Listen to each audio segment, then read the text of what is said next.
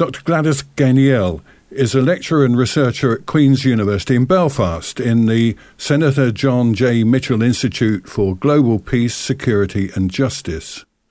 One of her research interests is the role of religion on the island of Ireland, and last month saw the publication of her report on how churches have been coping and reacting to the pandemic. And I'm delighted to say that Dr. Gainiel joins us now from Belfast. Welcome to Beyond Belief. It's nice to be here. Thank you. Well, obviously the pandemic has caused fundamental changes on how we worship in this island. How did you go about finding what the churches were doing now? Well, the first thing I did was conduct a survey of clergy on the entire island of Ireland.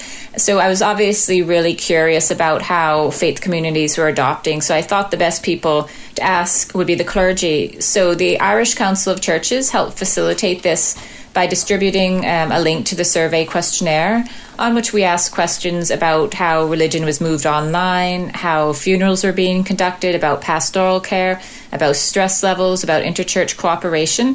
So a fairly broad-ranging survey.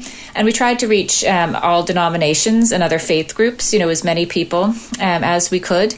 And that survey came back with good responses, about 435 responses. And then following on from the survey, between May and December, I conducted a series of 32 follow-up in-depth interviews with clergy to get, I suppose, a deeper picture about the way that churches were responding to the pandemic. And your report is called Something Other Than a Building. And I suppose it's clear that with the restrictions that are preventing us coming together in worship, churches have been stepping warily into the internet. How easy have clergy found that? Well, I think it varies across the board. So I suppose one of the most striking findings from the survey was that before the pandemic, about 56% of parishes and congregations had some sort of online provision. Now, within a couple weeks, the original survey was conducted in May. So within a few weeks of the lockdown, 87% of congregations had online provision. So that is a huge jump, and it happened very quickly. So clergy's experiences varied in terms of how much background, I suppose, they had themselves, information technology specialists. But in many cases, lay people, volunteers from congregations or parishes helped to set up the online provision.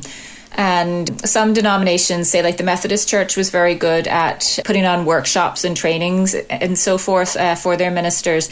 Came back in the survey results that Methodists felt they had gotten a lot of support from their denomination in this particular area. And across the board, I think clergy and congregations actually adopted quite well to this. And they recognized the need that people had to see people from their local faith communities. Yes, you could point people to the services on RTE or BBC and say, watch those or listen to those. But people liked to see their own faith community, their own minister, their own people doing the readings and singing the songs. It was that sort of sense of community that the local offerings had for people. Now, the title of the report, Something Other Than a Building. This quote was taken from a Presbyterian minister in Northern Ireland that I interviewed.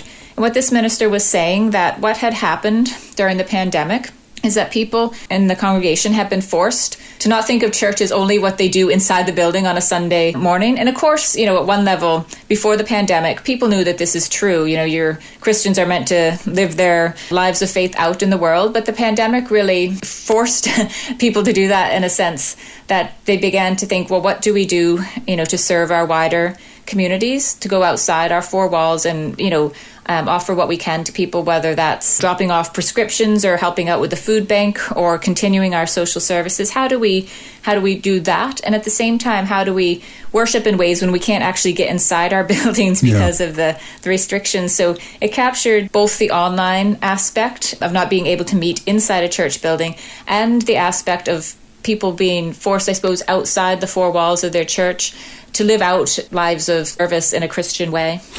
We're talking about online services and things, but of course, particularly in rural Ireland, we have a vast digital divide, whether we're in the north or the south, and certainly here on the west coast of County Clare, we have a lot of people who have trouble getting even a phone signal. What ways have clergy found to reach people who don't have the internet? Well, I suppose clergy had to get creative, and clergy who were in those situations were very aware of this. And many of them did the old-fashioned things. They literally sat down at their desks and wrote letters and posted them so people would receive them in the mail. Some clergy took walks and would go and stand outside parishioners' houses for a bit of a chat and pastoral care if that was necessary. One priest I spoke to bought a dog, and walking the dog gave him opportunities, to minister in the community. Other priests spoke of just, on their daily allotted exercise time, walking through the parish and encountering people in a socially distanced way to try to bring some sort of ministry in very constrained circumstances. And of course, we talk about letters being old-fashioned, picking up a telephone, actually using your telephone for a phone call rather than some sort of application. People spoke a lot on the phone and did a lot of pastoral care over the phone as well. Funerals have been difficult for clergy. One priest said that actually conducting funerals under COVID conditions has been one of the most difficult things that he's had to do as a priest. I think clergy feel very constrained that they can't do the normal human interaction thing, which might be to put a hand on a shoulder, give somebody a hug, just to come alongside people in that very physical way. So they have tried to do their best, in terms of telephone calls or the socially distanced funeral services, follow-up phone call visits, as it were, if you want to call a phone call a visit.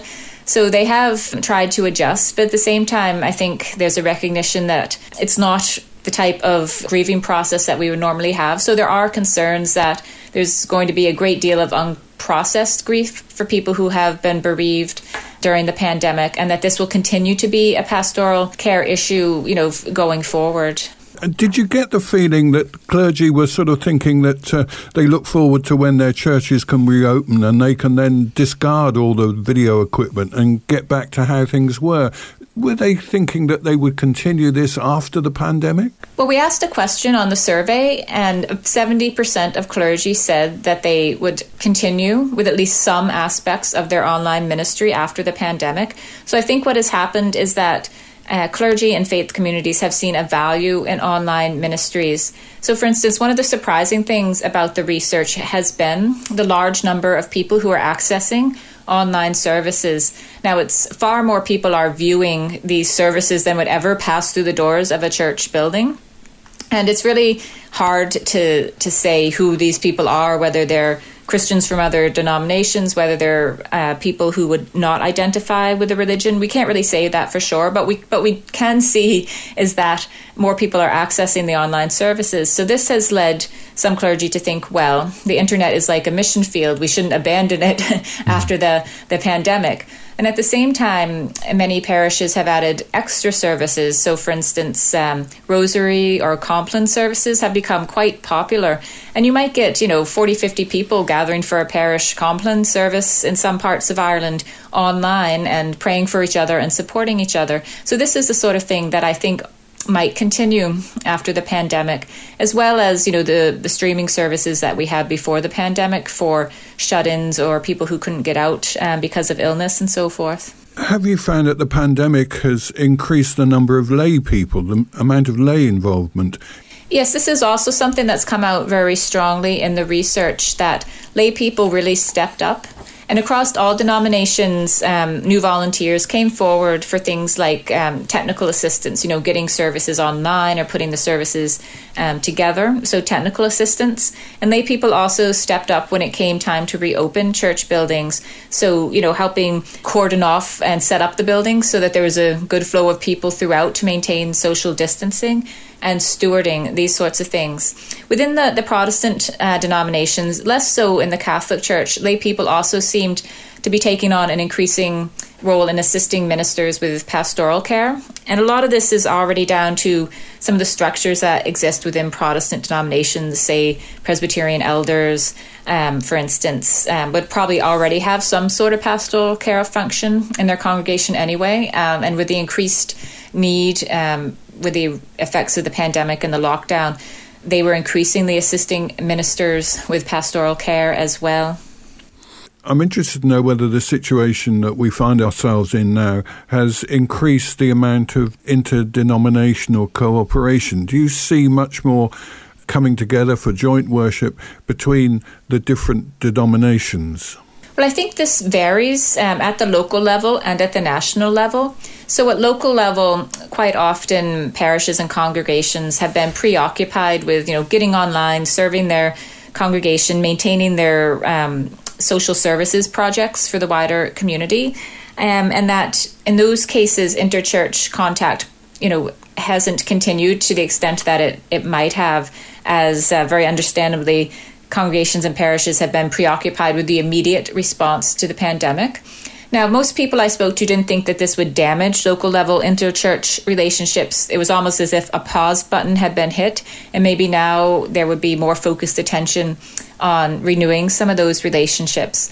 But the more interesting thing, I think, is at the national level of interchurch relationships, there has probably been more sustained and higher quality contact than there has at any other time in Irish church history. So, that's quite a claim. But basically what has happened is that, facilitated through the Irish Council of Churches and the Irish Interchurch Meeting, which are the national level structures for interchurch relationships on the island, there have been a number of meetings, say, for instance, of the Church Leaders Group, which consists of the Catholic and Church of Ireland Archbishops of Armagh, the Presbyterian moderator, and the Methodist president. And the Church Leaders Group has, cooperated on liaising with governments and making statements around a number of issues, such as, I suppose, supporting the government position in terms of closing church buildings when it was necessary for them to be closed, and around reopening buildings safely and so forth.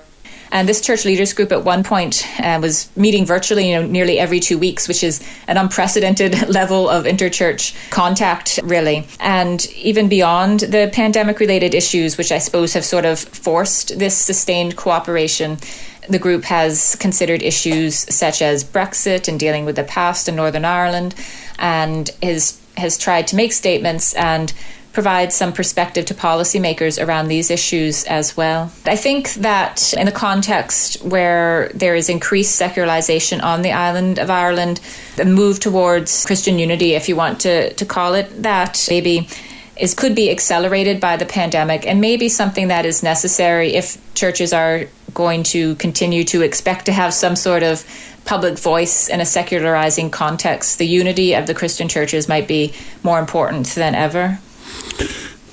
One thing we haven't mentioned is the financial implications of all this. What did your clergy have to say about how they're being affected financially?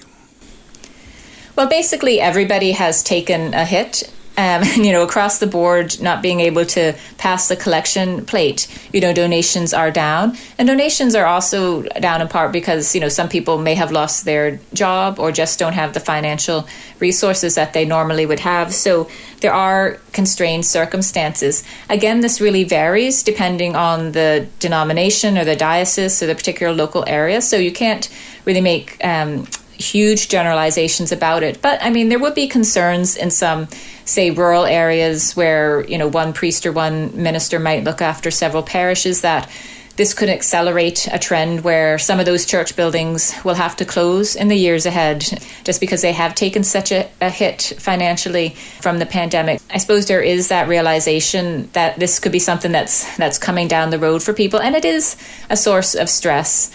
And that's just another aspect of stress to add into the mix, I suppose, for ministers who are already facing very challenging circumstances in terms of, providing pastoral care, getting their services online, and conducting funerals as well.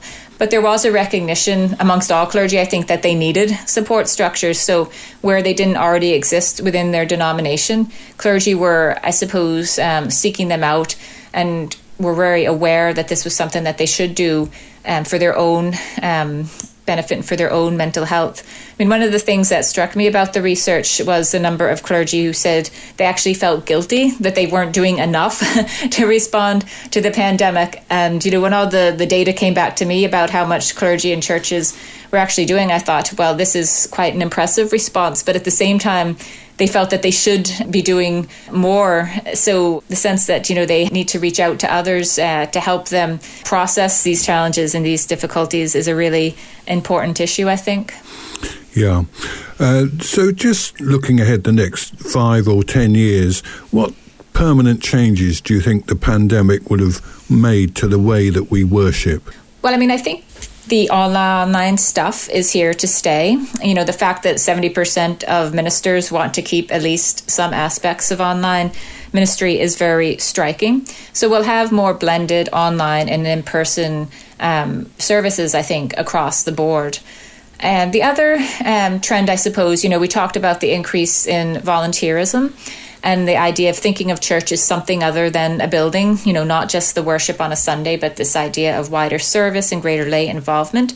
There is the potential for this to take hold and to revitalize lay involvement and intensify people's faith, I suppose.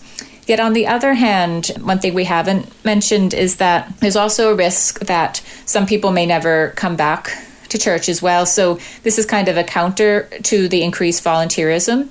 The idea that some people will be lost from the church-going masses, as it were, as a result of the pandemic. There's been other research carried out by the Iona Institute that found that 1 in 5 regular Catholic Mass goers don't know if they'll return to Mass once all lockdown restrictions end. So if you look at that, you could say, well, it's possible, 1 in 5 people are never coming back to church. So congregations could be smaller. So they could be blended, they could be smaller, yet the people who remain could be quite committed to their church and committed to serving the wider community. Dr. Danielle, thank you so much for joining us, and it's been a fascinating conversation, and thank you for the report. If people want to have a look at the report, can they look at it somewhere? Yes, you can go to the Irish Council of Churches website, which is irishchurches.org. Very good. Well, thank you very much for joining us this evening. Thank you.